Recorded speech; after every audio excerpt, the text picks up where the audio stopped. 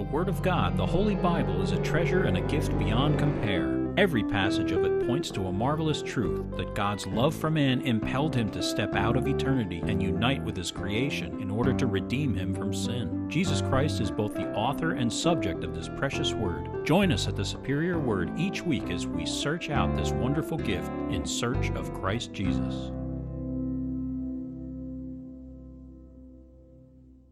Psalm 136. Oh, give thanks to the Lord, for he is good, for his mercy endures forever. Oh, give thanks to the God of gods, for his mercy endures forever.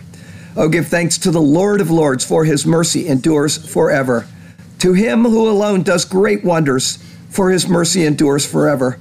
To him who by wisdom made the heavens, for his mercy endures forever. To him who laid out the earth above the waters, for his mercy endures forever. To him who made great lights, for his mercy endures forever. The sun to rule by day, for his mercy endures forever. The moon and stars to rule by night, for his mercy endures forever.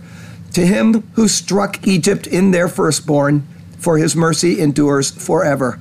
And brought out Israel from among them, for his mercy endures forever. With a strong hand and with an outstretched arm, for his mercy endures forever.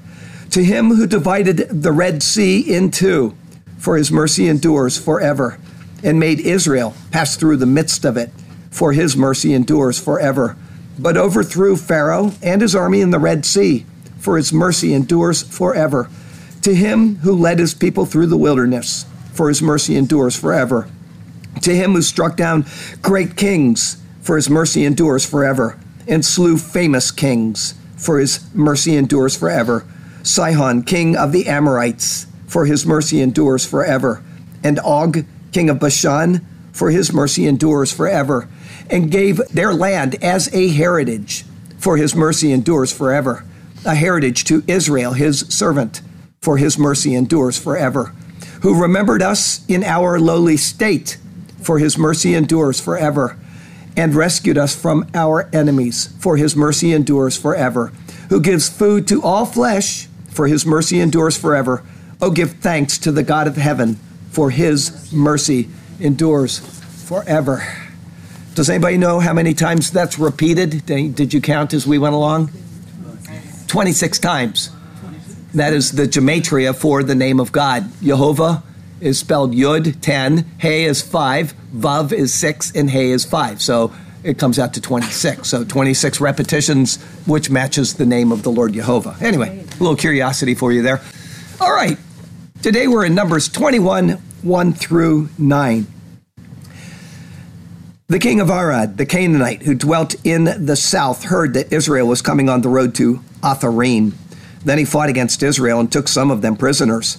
So Israel made a vow to the Lord and said, if you will indeed deliver this people into my hand, then I will utterly destroy their cities.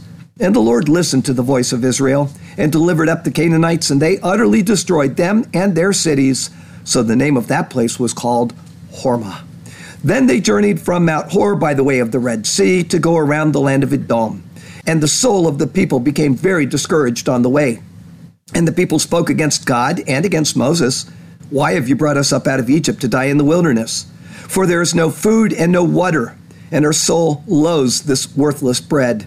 So the Lord sent fiery serpents among the people, and they bit the people, and many of the people of Israel died. Therefore the people came to Moses and said, we have sinned, for we have spoken against the Lord and against you. Pray to the Lord that he may take away the serpents from us. So Moses prayed for the people. Then the Lord said to Moses, make a fiery serpent and set it on a pole, and it shall be that everyone who is bitten, when he looks at it, shall live. So Moses made a bronze serpent and put it on a pole, and so it was, if a serpent had bitten anyone, when he looked at the bronze serpent, he lived. It is an amazing set of 9 verses today. The first 3 seem completely disconnected from the final 6, but they're not. And more, their placement has caused countless scholars to scratch their heads and look for rather odd explanations as to how they ended up in this spot. But everything does fit as it should. That will be evident enough as we go on. One bite at a time and the whole elephant goes down. And that is what we are doing each week as we continue through this magnificent word. Several times while typing today's passage, I actually said out loud, "What a marvelous word. It is alive." I was sitting there typing the sermon and my heart was racing. It was literally racing at what it was showing us. And I just kept saying it, "It's alive. It's alive." And that is how the author of Hebrews describes it. He calls it living and powerful. And this is so. It is living and active because it points to the source of life and power. Our text verse comes from John 1, it's verse 17. "For the law was given through Moses, but grace and truth came through Jesus Christ." What does the law in relation to grace have to do with a passage from the law? And why would that be an acceptable text verse for our passage? Well, if we remember what happened in the previous sermon where Aaron died and what that pictured, then we can take a general snapshot of redemptive history with some of our verses today, and then we can continue on with that theme from there. It's generally not possible to take these stories and put them in a chronological box. And so things are introduced, and then details are filled in, and then the story continues on. We have seen this consistently since we departed Sinai with Israel, and it will continue on today. Great things are to be found in His superior word. And so let's turn to that precious word once again, and may God speak to us through His word today, and may His glorious name ever be praised.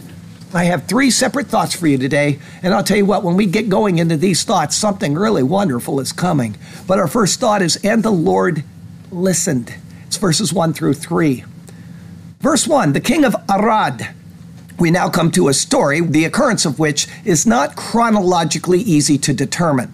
The last occurrence noted was the death of Aaron, and that came just after Edom's refusal to allow Israel to pass through their land. It is also mentioned in relation to Aaron's death in Numbers chapter 33.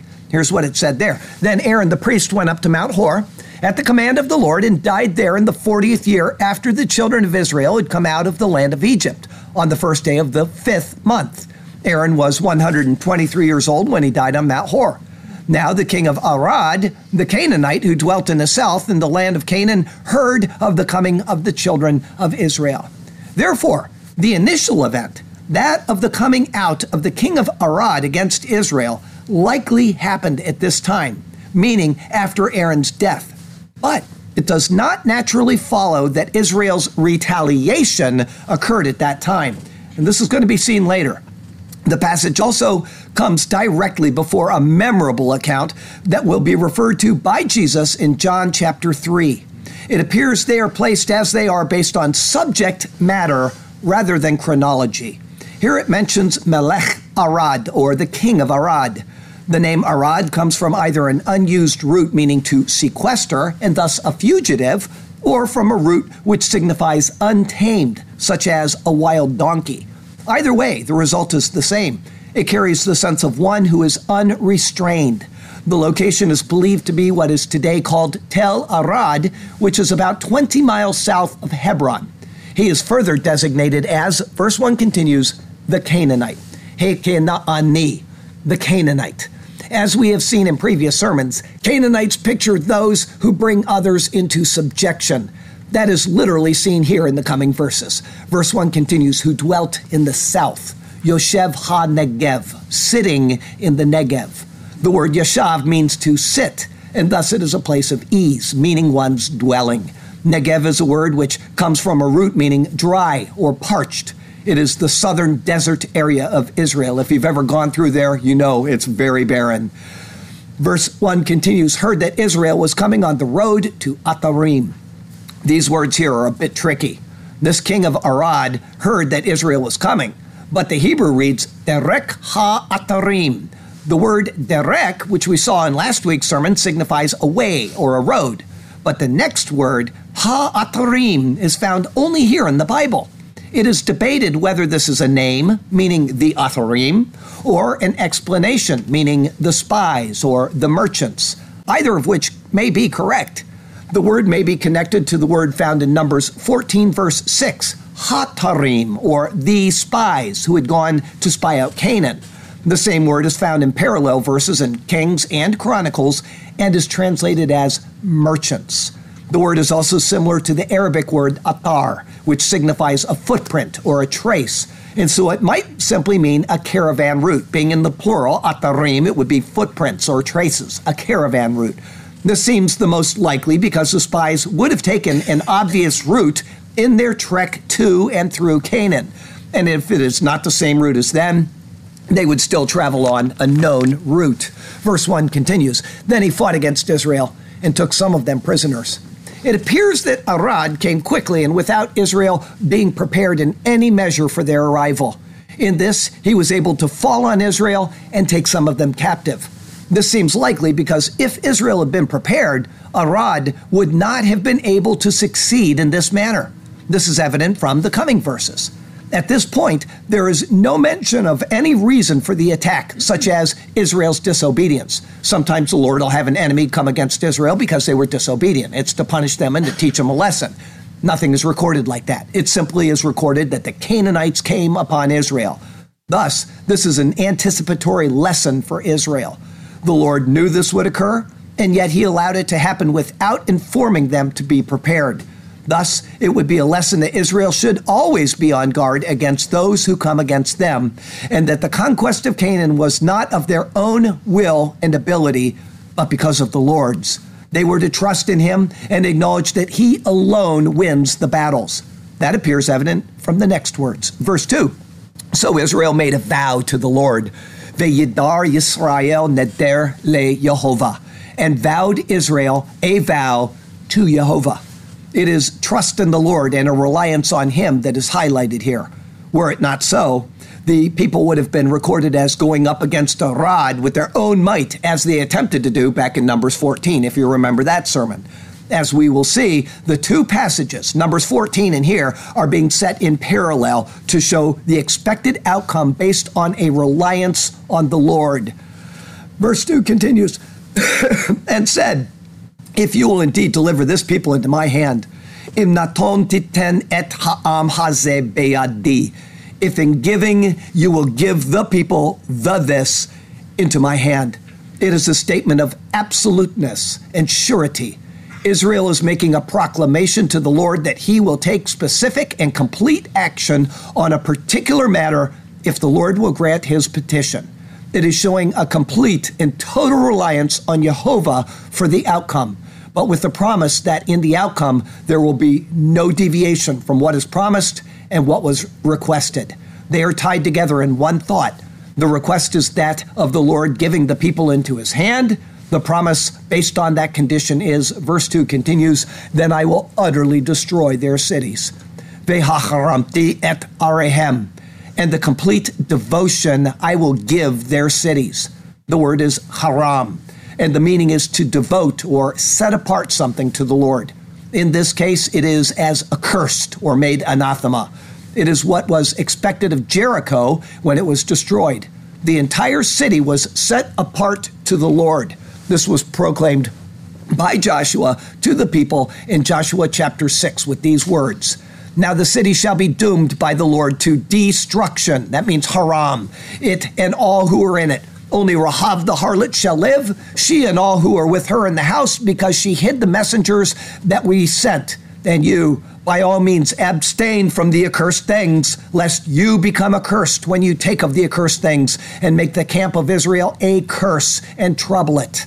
But all the silver and gold and vessels of bronze and iron are consecrated to the Lord. They shall come into the treasury of the Lord. There, the entire city was devoted to the Lord. Some things were to be utterly destroyed, and the precious things were to be wholly dedicated to him. No plunder could belong to the people because the city was under the ban to the Lord alone.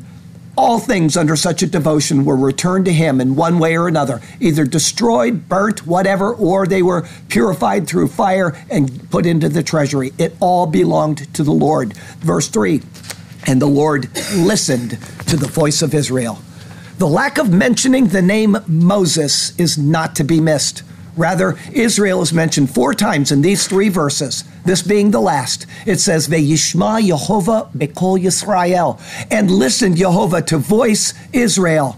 Israel was attacked. Israel was harmed. Israel made a vow, and the Lord listened to Israel. Obviously, Israel spoke through Moses to the Lord, but that is not what is being conveyed. The unity of the people is. Unlike chapter 14, where there was disunity, here there is complete unity. Moses does not need to be named. In their unity, the Lord heard, verse 3 continues, and delivered up the Canaanites. V'yiten et ha-Kenaani, and delivered up the Canaanite. The word is singular. They are taken as one under Arad, just as Israel is taken as one under the Lord. It isn't one against many or many against one, but a force against a force. The Canaanite, he who brings into subjection, is himself brought into subjection. He is defeated before Israel because the Lord delivered him up. Verse 3 continues, and they utterly destroyed them in their cities. Ve'yacharem et hem ve'et arehem. And they gave the complete devotion to them and their cities. Exactly as had been promised by Israel, so Israel fulfilled their promise. Unlike Jericho, where Achan brought trouble on Israel by violating the ban, the people here faithfully followed through with the vow that they had made. Here it notes cities in the plural, though, and therefore Arad is not the only city included. And it looks then to Hormah being a general location which encompasses several cities, inclusive of Arad. Finally, as a sign of their victory in the Lord, the account finishes with, verse 3 continues, so the name of that place was called Hormah. Ve'yikra Shem hamakom Harimah, and named the place Hormah. The name Harimah or Hormah comes from the word which was used in verses 2 and 3, Haram. The name comes from the act, and it signifies what occurred at the place. It is the same name given to the place at the end of Numbers 14, except there it contained an article, ha-harimah, or the destruction. What seems certain is that the actual destruction of this place now does not take place until later. The promise is made, and when the city was attacked by Joshua after Israel's entrance into Canaan, the devotion actually took place. This is because the same location is named in Joshua 12:14. There it mentions the king of Hormah and the king of Arad. It may be, as I said a moment ago, that Hormah is a location encompassing a general area inclusive of Arad, and Arad was a lesser city within the area. For some, there is a troubling aspect to the thought of the devotion to destruction being complete only later at the time of Joshua. This is mentioned by the pulpit commentary. They say this. This, however, throws the narrative as it stands into confusion and discredit, for the ban and the destruction become a mockery, and an unreality, if nothing more, was done to the towns of the king of Arad than was done at the same time to the towns of all its neighbors. It would be more reverent to reject the story as an error or a falsehood than to empty it of the meaning which is obviously intended to convey. What they're saying is, some scholars will say that this destruction of this town occurred after Israel went into the land of Israel and destroyed them. And that is correct. That's what I'm telling you, and that is what is correct. But the pulpit commentary says no, and the reason why is because these people are under the ban. However, all of Israel, the land where the Canaanites were, got the same destruction as them. That's their logical argument, but they did not study their Bible, okay? In this, the pulpit commentary says that putting the account here is inappropriate because the cities of the king of Arad received the same fate as the rest of the towns of Canaan, which were conquered by Joshua. For this reason, they go on to say that Israel destroyed Arad now. The towns were repopulated, and then they were destroyed again by Joshua after entering Canaan.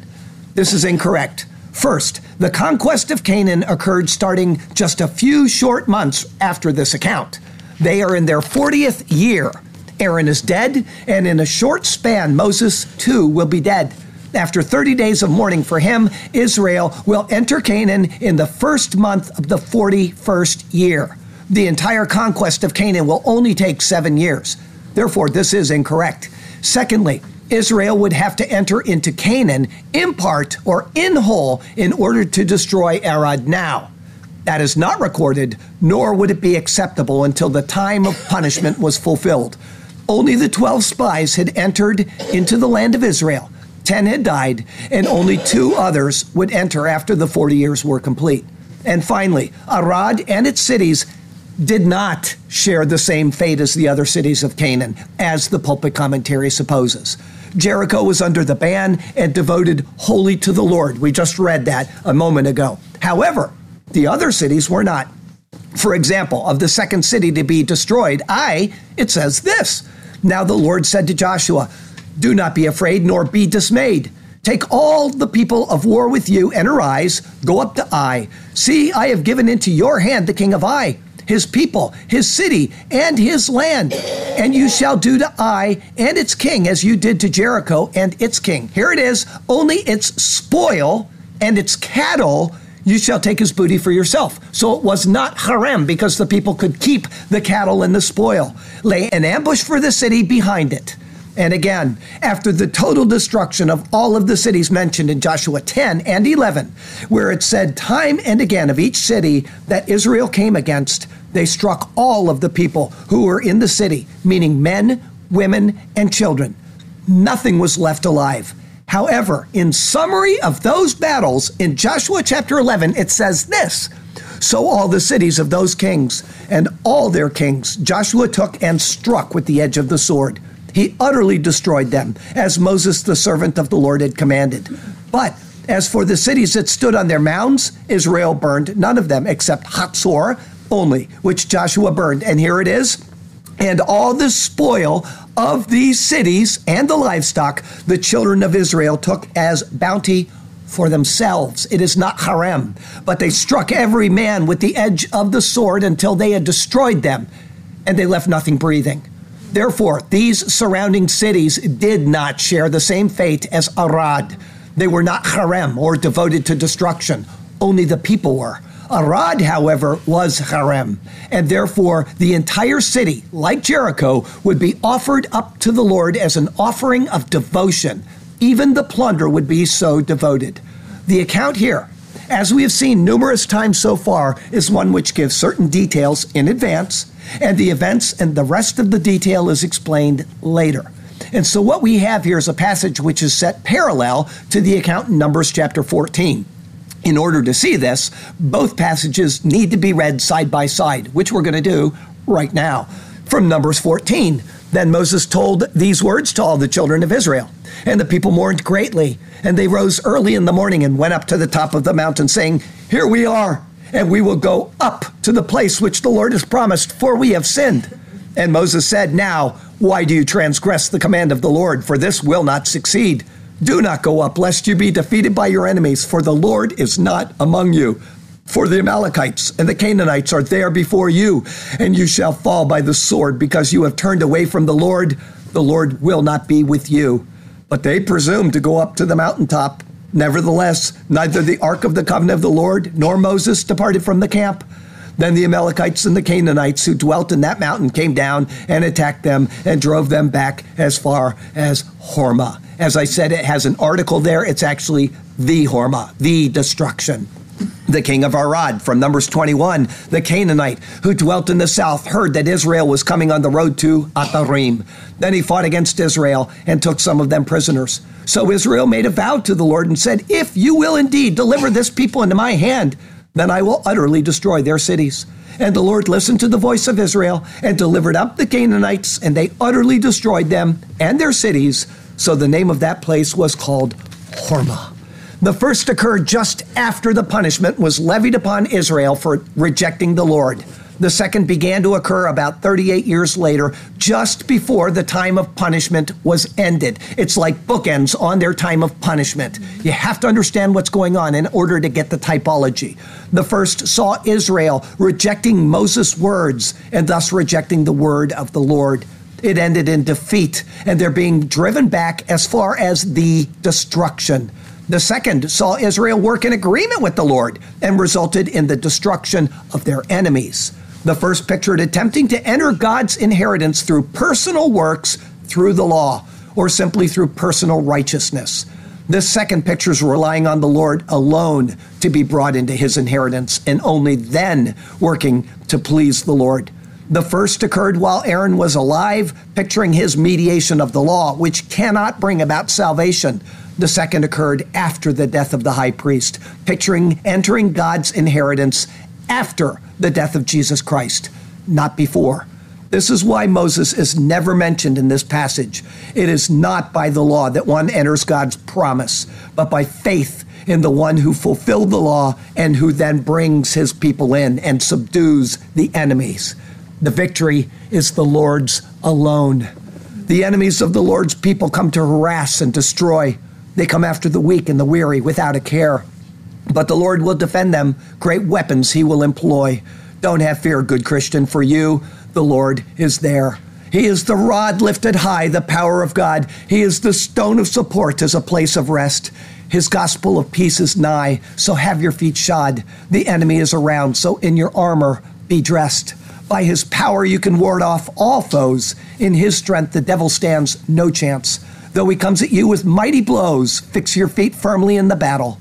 A warrior's stance. Does everybody see what happened in that last passage? Israel disobeyed the Lord. They were punished for 2,000 years. They tried to enter God's inheritance apart from the Lord, and they've been trying now for 2,000 years. But at the end of the period of punishment, they are now back in the land, and the Lord is getting ready for them to receive Christ, and he will deliver them and bring them in. And you will see this in the next sermon and the sermon after that, because every one of these is logically following not an arbitrary story about people wandering in the wilderness, but a story about the people of Israel in this world today. This is a typological picture of what God is doing in human history with one group of people as an example to the rest of the world. Our second thought today, I'm going to tell you what marvelous stuff is found in this passage. It's entitled The Bronze Serpent. It's verses 4 through 9. Verse 4, then they journeyed from Mount Hor by the way of the Red Sea. Everybody hear that? Red Sea. You know what it says in Hebrew there? Yam Suf. You have people that say that Israel came out of Egypt, right? And they went through Yam Suf, which means the Sea of Reeds. Oh, of course, every modern scholar agrees with that. They went through a little shallow sea, and listen, the whole Egyptian army drowned in that sea. That would be a greater miracle than them going through the Red Sea and being parted, right? Well, guess what? The same word here, Yam Suf, is used. It doesn't mean the Sea of Reeds. It means the Sea of the End, Suf, the end. It's the end of the land of Israel. This here shows you that those scholars that tried to tear apart the Bible back in the Exodus account are full of it, okay? Yam Suf. This is now in response to not being allowed to travel through Edom, as was seen in the previous chapter. The people had to actually turn away from the direction of Canaan, having their backs to it. This was in order, verse 4 continues, to go around the land of Edom. Cambridge's commentary on this says, throughout the whole of the detour, and this is a long walk. If you look on a map, it's a long way. No encampments are named until Israel reaches the region of Moab. It is as if they find it curious that for such an immensely long journey, no stops are named. And that would be true unless one understood that the Lord only chooses events which will give insights into later redemptive history. Real events of history are selected to help lead us to understand Jesus, his work, and his plans. Those things which occurred as normal life in the times of Israel are ignored because they have no bearing on the greater story of redemption. Verse 4 continues, and here's an example so you understand what I just said. Is it recorded David's birth, his birth weight in the Bible? No, because it has no bearing on redemptive history, but his death is recorded. He was cold, he couldn't get warm, something happened with a woman, and so that's recorded. God only takes stories and information that is relevant to something he is going to do later in history to show us typology. That's what's going on there. All right, verse 4 continues, and the soul of the people became very discouraged on the way. Aaron died on the first day of the 5th month of the 40th year. They mourned for him 30 days. Therefore, they could not have left Mount Hor until at least the start of the 6th month. This would be around September. It would be extremely hot and dry. I've been talking to Sergio and Rhoda in Israel. I do every day, but they have had a heat wave there. It's very, very hot. It's been up in 112, 115 degrees. It's just punishing, right? It gets worse. This is a sharav. It's a wind coming up from Africa right now. You get the Hamsim, which comes from the east. That's the east wind that Jonah almost died under. Okay, that is a really hot wind, and that's what would be happening about this time. It's very hot, it's very dry. They would have to travel through the Arava Desert towards Ezion Geber, which is very near where Elat is today, right at the head of the Red Sea, where Egypt, Israel, and Jordan meet. The trek would be an arduous one for so many people while on foot.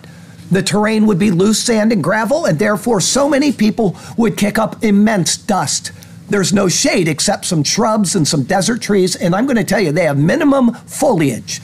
And it would have been the time of the year when the east winds with their immense heat and accompanying sandstorms would come through. Thus it says in Hebrew, Vatiksar nefesh ha'am baderek, and was reaped the soul of the people on the way. Their souls being reaped signifies that their tempers were just cut short, as if being reaped. Before going on, it needs to be remembered that the entire time that this is occurring, their shoes never wore out, and the pillar of cloud and fire was with them, and the people continued to receive manna each and every day, 6 days a week. Verse 5, and the people spoke against God and against Moses. It is an unusual statement. It says they spoke against Elohim, God, rather than Jehovah, meaning the Lord.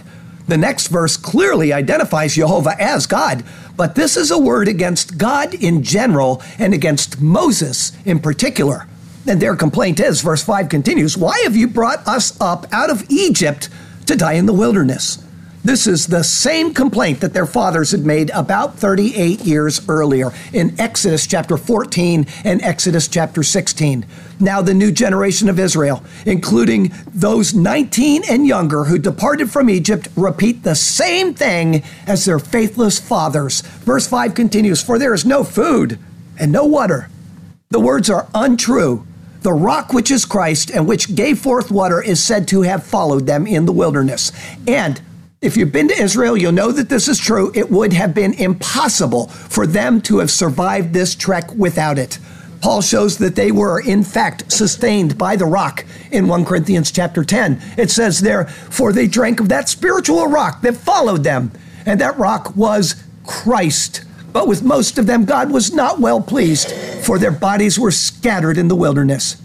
And the manna is said to have never ceased during the entire time from Exodus 16 all the way up until Joshua chapter 5. They simply did not consider Christ, meaning the water and the manna, acceptable. Verse 5 continues, and our soul loathes this worthless bread.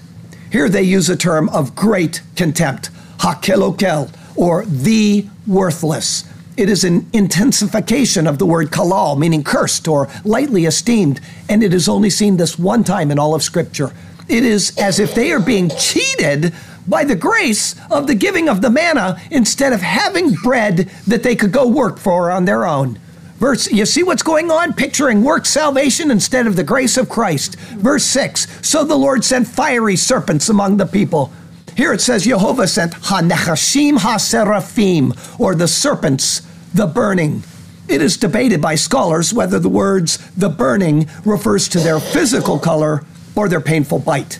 The word saraf in this noun form is first seen here, and it will only be used 7 times. In Deuteronomy chapter 8, the word is used again to describe the serpents, and it is stated in conjunction with scorpions. Therefore, it is referring to the bite of the snake, regardless of the color. This is an important point. You think I'm going to be beating this to death. I'm not. There's a reason why I'm doing this. There's no reason to assume that there's only one type of snake is even being referred to. The people are inundated with poisonous snakes, which cause extreme burning. Verse 6 continues, and they bit the people, and many of the people of Israel died. At the Lord's command, they were brought forth, and in response to the command, they inundated the people. It is the bite which is focused on here, and the death which results is highlighted. In this, it was obvious to the people that this was more than just a chance occurrence, but rather a divine rebuke for their faithless conduct. Instead of crying out to the Lord for relief, they cried out against God and against his lawgiver in distrust and ingratitude. The serpents were their just reward for their conduct, as is next noted. Verse 7, therefore the people came to Moses and said, we have sinned, for we have spoken against the Lord and against you. Here's another clear reference to the deity of Jesus Christ. It says in this verse that they had spoken against Jehovah and against Moses. In 1 Corinthians 10, Paul identifies Christ as the one who is spoken against. Here's what he says, "Nor let us tempt Christ, as some of them also tempted and were destroyed by serpents." It is impossible to read these two passages and not arrive at a one-to-one correlation between Jehovah and Christ Jesus. Unless the Bible is simply a contradictory, confused book, it must be so. Therefore, when one speaks against Jesus Christ, including his deity, one speaks against the Lord God. They have spoken against the Lord, and they have spoken against the Lord's lawgiver, meaning Moses. But Moses only speaks what the Lord speaks forth first. This was seen in our text verse today. The law was given through Moses, not by Moses. And truth came through Jesus Christ. As Jesus said to the Father, "Your word is truth." Jesus is the incarnate word, and he is the embodiment of the law and of truth. And so they speak to Moses, not that he should heal them, but that he would go to the Lord for their healing. Verse 7 continues, "Pray to the Lord that he take away the serpents from us." Moses has interceded for the people on several occasions, but this is the only recorded time that the people have asked him to do so on their behalf. And it is specifically for the Lord to take away the serpents which were afflicting them. However, in the Hebrew, it says, "V'yasir me'aleinu et hanachash," and take away from us the serpent. It is singular. One could argue that the singular stands for the plural, but that is not how an excited group would speak in such a manner. They'd say there's snakes everywhere, get rid of them. Rather, this is a clear allusion to the Nachash of Genesis chapter 3. Ultimately, death came through the serpent, and only the Lord can take away the power of the serpent.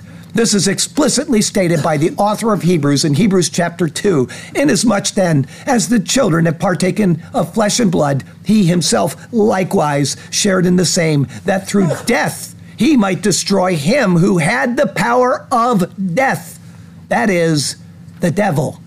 The serpent of Genesis 3, also called the devil elsewhere, and who has the power of death, could only be destroyed by the power of the one who gave the law, through which came sin in the first place. Verse 7 continues, "So Moses prayed for the people." Here Moses, emblematic of the law which came through him, appeals to the Lord on behalf of the people. It is a clear indication that only the Lord, from whom came the law, can destroy the power of the devil. As that Lord is said in Hebrews chapter 2 to be the incarnate Christ, then it, once again, can only mean that Jesus is the Lord God. In theology, 1 + 1 always equals 2. And so the divine answer to the request is given, and it is an answer which explicitly points in typology to Jesus Christ. Verse 8, "Then the Lord said to Moses, make a fiery serpent. Aseh lecha saraf, make to you fiery." Moses is told to emulate the fiery of the serpent. The question with this is, as already mentioned above, is the fiery speaking of color or of the burning death it causes? Verse 8 continues, "And set it on a pole. Vesim oto al nes, and set it on a standard." The word is nes, which comes from nasas, meaning high or conspicuous. It was first and only used so far in Exodus 17, verse 15, where it referred to the Lord Jehovah. There it said, Jehovah Nissi, the Lord is my banner. Here, the fiery is to be set on a standard. It is not one with the standard, but it is placed on it. Only then do the two become one, and only then will there be an effect. Is everybody seeing it? It is made this way for a particular purpose. Verse 8 continues, "And it shall be that everyone who is bitten, when he looks at it, shall live." Here we have a perfect example of being saved by grace through faith. The fiery on the pole is harmless, but it bears resemblance to the death which surrounded them, and yet it then brings life. Further, it is not merely the fiery on the banner that brings life, nor is it the act of looking at something that brings life. It is only when the act of looking at the fiery on the pole that life is granted. Verse 9, so Moses made a bronze serpent. Scholars claim that this conclusively proves that it is the bronze color, which is being referred to in the word saraf, or fiery, which describes the snakes rather than the bite, which causes burning death. That is a faulty conclusion, which will be seen as we continue. For now, Moses does as instructed and first makes nachash nechoshet, or serpent bronze. Verse 9 continues, and put it on a pole. In accord with the word of the Lord, the serpent, after it is made, is put on the standard. The two only become one at this point. The implication is that without the standard, the serpent has no effect. Without the serpent, the standard has no effect. Verse 9 finishes with, and so it was, if a serpent had bitten anyone, when he looked at the bronze serpent, he lived. As promised by Jehovah, so it came about. Those who looked to the Nachash HaNechoshet, or serpent the bronze, were healed. They were already dead through the bite. It just had not yet been finalized. But by faith, in looking at the bronze serpent, that assured death was negated. If one didn't look to it, death, which was already alive in the person, was inevitable. As I said, it is the bite resulting in death which is represented by the word fiery, not the color of the snake. The reason for this is, first, bronze has been used consistently so far to indicate judgment and also endurance. It will continue to consistently picture that all the way throughout Scripture. This judgment can be positive or negative. If positive, it results in purification and justification. If negative, it results in punishment or even death. However, there is the truth that in order for there to be positive judgment for the sinful person, then there must be death of an innocent in his place. Therefore, the positive judgment still carries with it a negative aspect. Second, because there must be death of an innocent in place of an offender to be absolved of sin, then the fiery is referring to the bite of death, not the color of the serpent. The serpent brought death, and therefore death is what is being portrayed in the standard. It is, in essence, a movable substitute for the brazen altar and a pictorial representation of what occurs there. Death in the form of a substitute. Do you all remember the brazen altar? Come to the sanctuary, bring your animal. The animal is slaughtered there. The animal is burnt up, parts of it, or holy or whatever, on that altar. This thing that they are carrying around, this nachash, which is on the nes, the serpent on the standard, is a movable picture of that altar. You've all got that. The book is written and sealed with the final word, Amen. God has a plan which will surely come about. Be sure to refer to it time and time again, and you will be strengthened for the battle, no doubt. The Lord is my banner, exalted is he. He stands upon the high mountain watching over us, and he is the victor over even the greatest enemy. He is the one who prevailed even over death, our Lord Jesus. Surely from generation to generation our foes are defeated, because the Lamb who to Calvary's tree was nailed. So marvelous is the story, it needs to again be repeated. Until the end of time, our Lord, our Christ, has prevailed. Our third thought, wonderful stuff.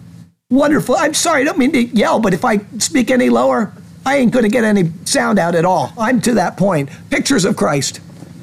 What we have in these passages ties directly in with Aaron's death of the previous chapter. His death in the 39th year of his ministry was shown to be the ending of the Mosaic Law, just as the ending of the Old Testament of 39 books was coming to its completion.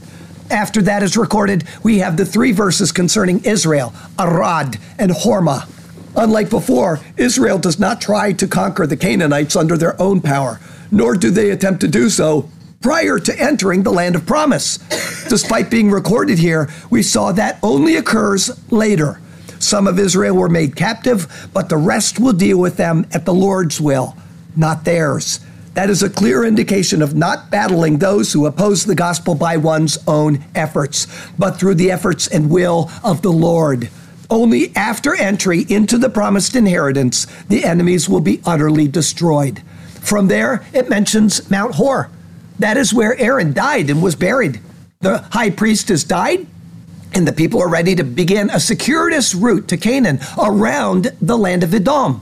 As we saw in the last sermon, Edom was given as a picture of Adam, the natural man. Israel, the spiritual man, must go around the natural to enter the promise.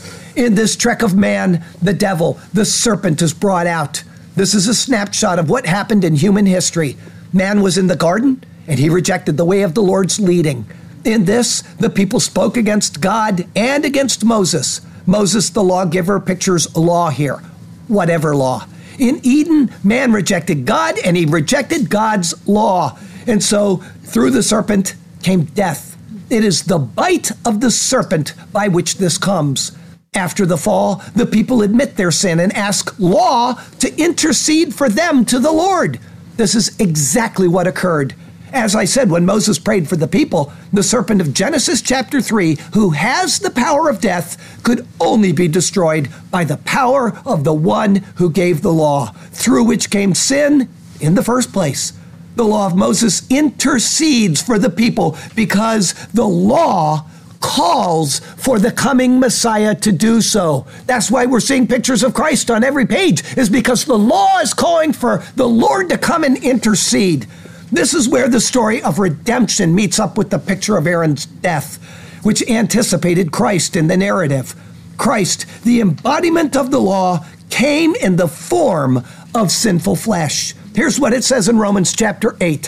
For what the law could not do, in that it was weak through the flesh, God did by sending his own Son in the likeness of sinful flesh on account of sin.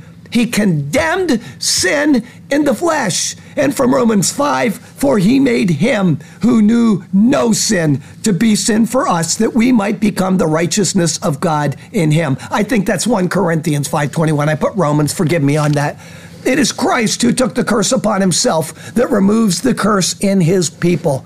The fiery serpent was first made. Christ was first given a body. Only then was he placed on the standard.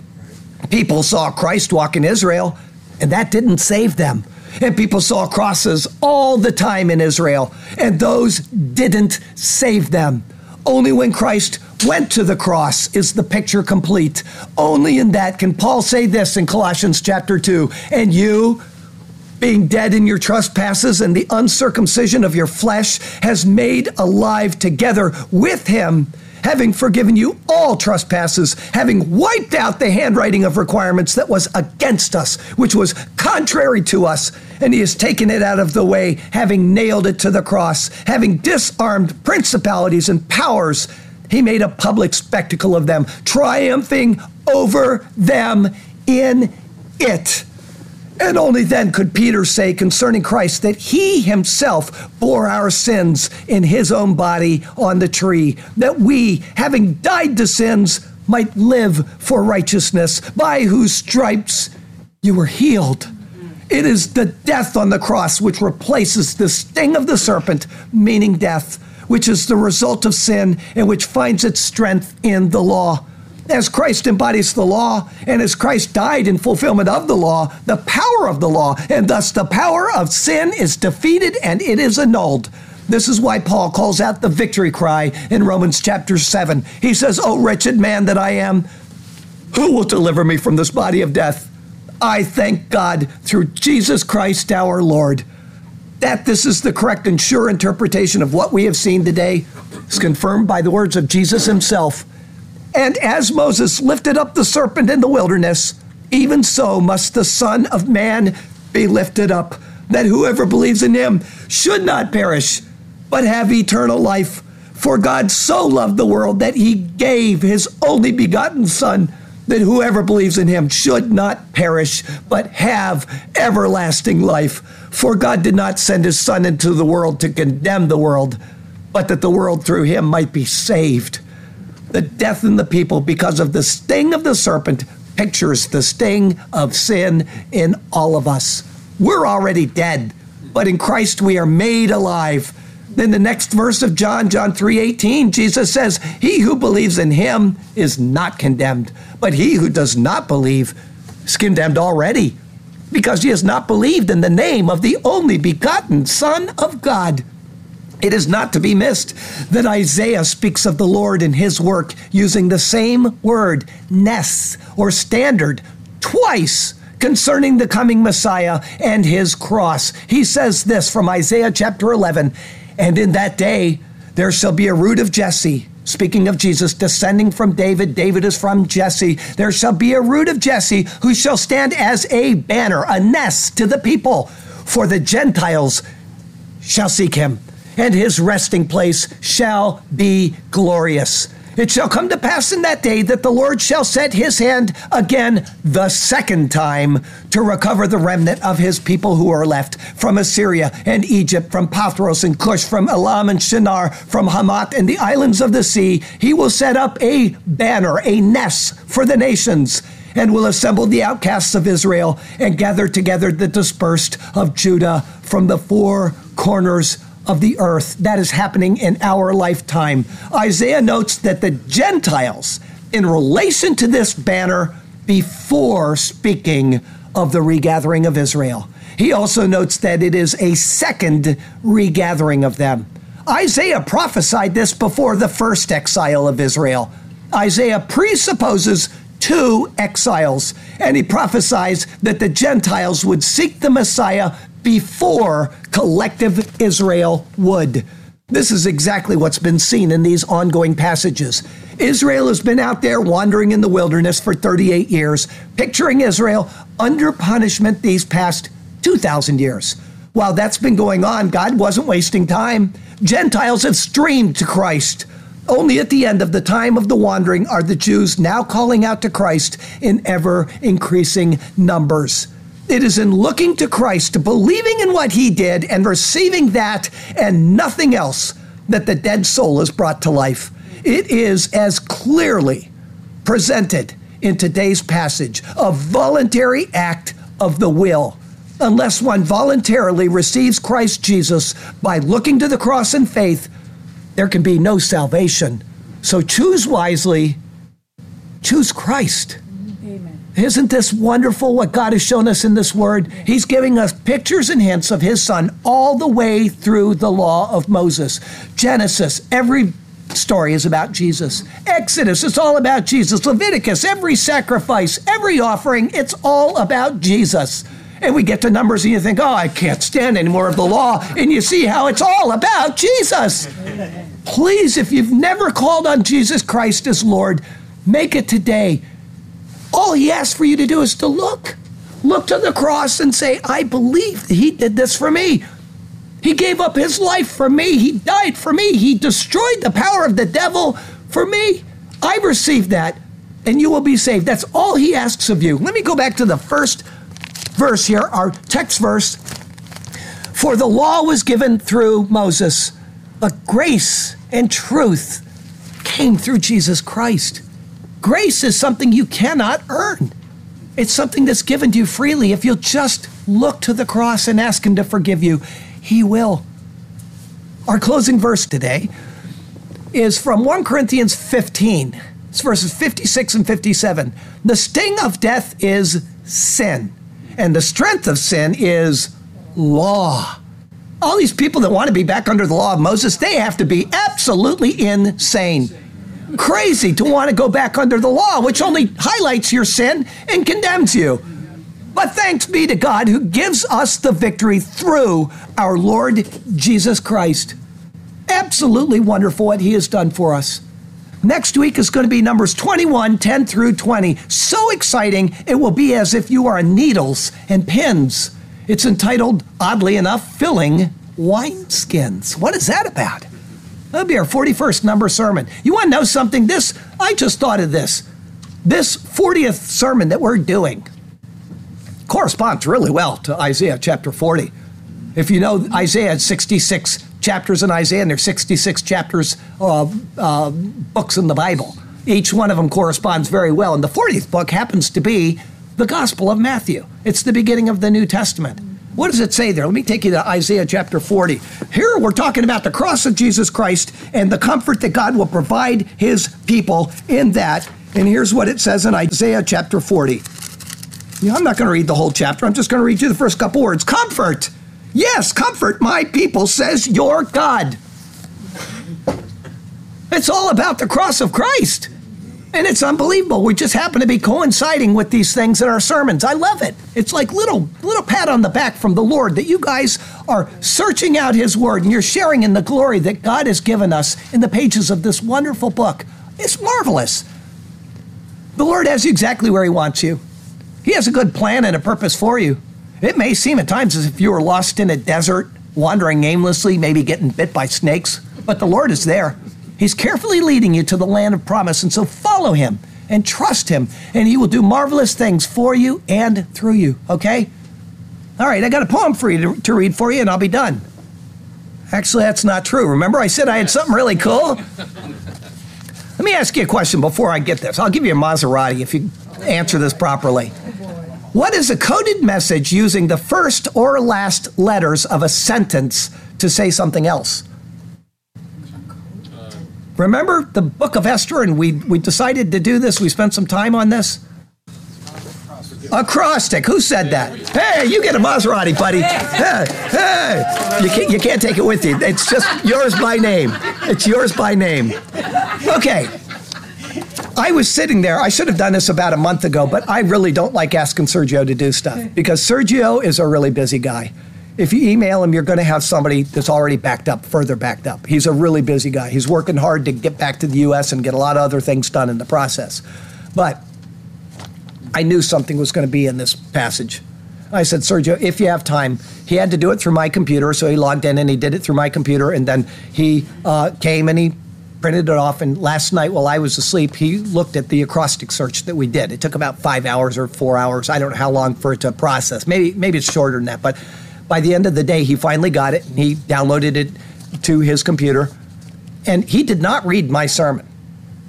He didn't read the passage. He was interested in the material, okay? So this isn't something made up. These are acrostics that he ran. Nobody's ever seen this in human history. Let's go. Let's just get out of here. Okay, you want to hear this. This is really wonderful. His first word, wow. This chapter has some unbelievable acrostics hidden. When I first saw the acrostics that the computer algorithm found in this chapter, I was immediately fascinated, and I saw him because he was going through and he was highlighting them right in front of me. Immediately fascinated because of the collection of words which are all connected to each other, but even more so to the context of the chapter. And I told him just to do the part on the brazen serpent, not Arad, nothing else, because it's very complicated and it takes a long time to do this. I wanted him to focus on just these few verses. It takes a long time. Yeah, there you go. It takes a long time to sort them and put them into sentences. So unfortunately, I was only able to look at a couple verses. You guys are getting just a taste of what is in these 5 or 6 verses that we looked at.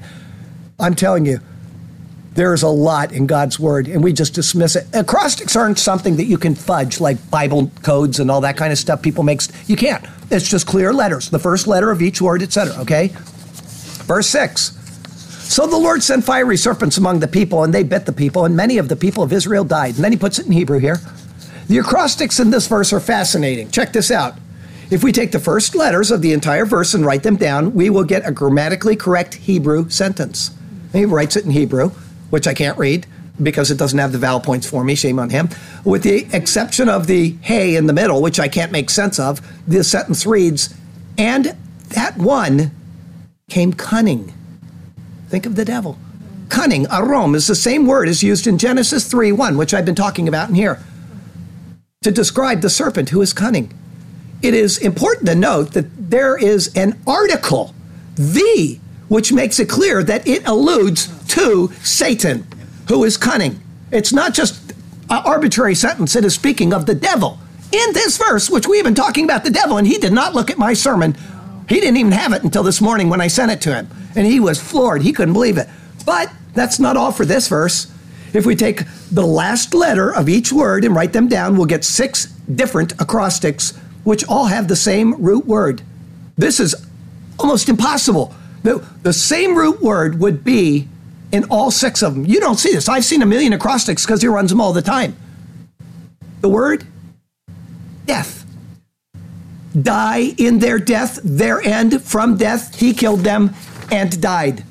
That cannot be a coincidence that the verse that speaks about snakes, he put a cute little snake there, icon, that have killed many, has a hidden acrostic sentence referring to the cunning one, and then 6 acrostics speaking all about death. 6 being the number of man destined to die. Unbelievable. Yes. Which is what the Bible teaches. 6 is the number of fallen man. And then he emailed me back 10 seconds later and he says, I just realized that the number of the verse is 6. Ha! He says. Amazing. And then later he came and he said, Charlie, verse 7, the sentence, pray to the Lord that he takes away the serpent from us, has a backwards acrostic in that it forms. Anybody want to guess what it is? Jesus. No? Savior. What was it that the people went, what did the people do? They went to somebody to intercede for the Lord. Pray. What? Moses. And what does Moses picture? Law. The law. The word Torah. Law. It's the word that they use for law. Could it be that the people are asking Moses to take away the law, which is exactly what my sermon has said? At least 10 times I said it. Take away the law from them that brought forth death. I mean, I say how many times during this sermon? And he's just speculating. He hasn't seen any of my sermon notes. Verse 9 has an incredible acrostic. The words, set it on a pole, form an acrostic. Ha-aven. Even I can read that. The iniquity. The words, and it shall be that everyone who is bitten form an acrostic. Ne'ave, meaning fitting. The 2 word acrostics are one after the other. They have no separation. Together they form the sentence, fitting iniquity. What incredible picture of Christ. The iniquity which is fitting upon the people is set on a pole. Further, the word fitting could also be translated as lovely or beautiful, depending on the context. And my answer to him was, that's why we worship Jesus, who went to the beautiful cross. I'm telling you what, people dismiss this word and they talk about it like it's some type of irrelevant thing. This is something he spent a bit of time on there. But if he had 2 or 3 days, he would have had the entire thing figured out for you. A whole story about what we just read. And you can't make these things up. It's clear text. All you have to do is you use a computer, because it's very hard to sit there and figure these things out. But the computer does it and just highlights it. It's right there in clear text. Our poem today is called The Standard of the Lord. The king of Arad, wasn't that wonderful? You're first people in human history to hear that, apart from Sergio and me, of course. The standard of the Lord. The king of Arad, the Canaanite, who dwelt in the south, heard that Israel was coming on the road to Atharim. Then he fought against Israel and took some of them prisoners. This was uncalled for, so it would seem. So Israel made a vow to the Lord and said, if you will indeed deliver this people into my hand, then I will utterly destroy their cities. We know that you surely understand. And the Lord listened to the voice of Israel and delivered up the Canaanites, we might say, ooh la la. And they utterly destroyed them and their cities. So the name of that place was called Hormah. Then they journeyed from Mount Hor by the way of the Red Sea, as the record does say, to go around the land of Edom. And the soul of the people became very discouraged on the way.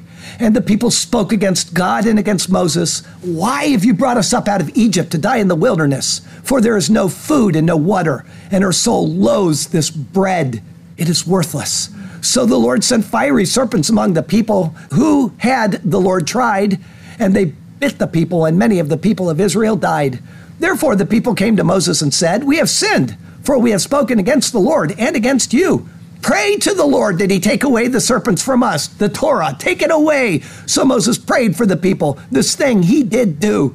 Then the Lord said to Moses, make a fiery serpent and set it on a pole. These instructions I give. And it shall be that everyone who is bitten, when he looks at it, shall live.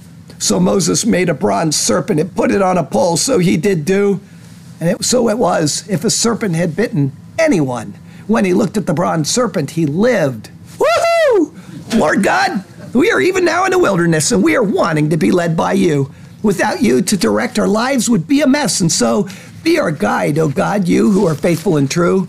We long for the water in this barren land. May it flow forth from the rock. Our souls to satisfy. Give us this refreshing spiritual hand, and may we take it into our lives daily, it apply. And we shall be content and satisfied in you alone. We will follow you as we sing our songs of praise. Hallelujah to you, to us your path you have shown. Hallelujah. We shall sing to you for all of our days. Hallelujah and amen. Heavenly Father, thank you for the cross of Jesus Christ. Amen. I'm so glad I pestered him. I was thinking I better send him an email and ask him to do this acrostic search, and I know it's going to bother him, and he was so excited this morning. I'm glad we did it. We had a good time together, and I'm telling you, the word is, just imagine, this is a couple verses in the Bible, how many millions of acrostics there are, and the Lord has woven it all together. This is his word. It's astonishing.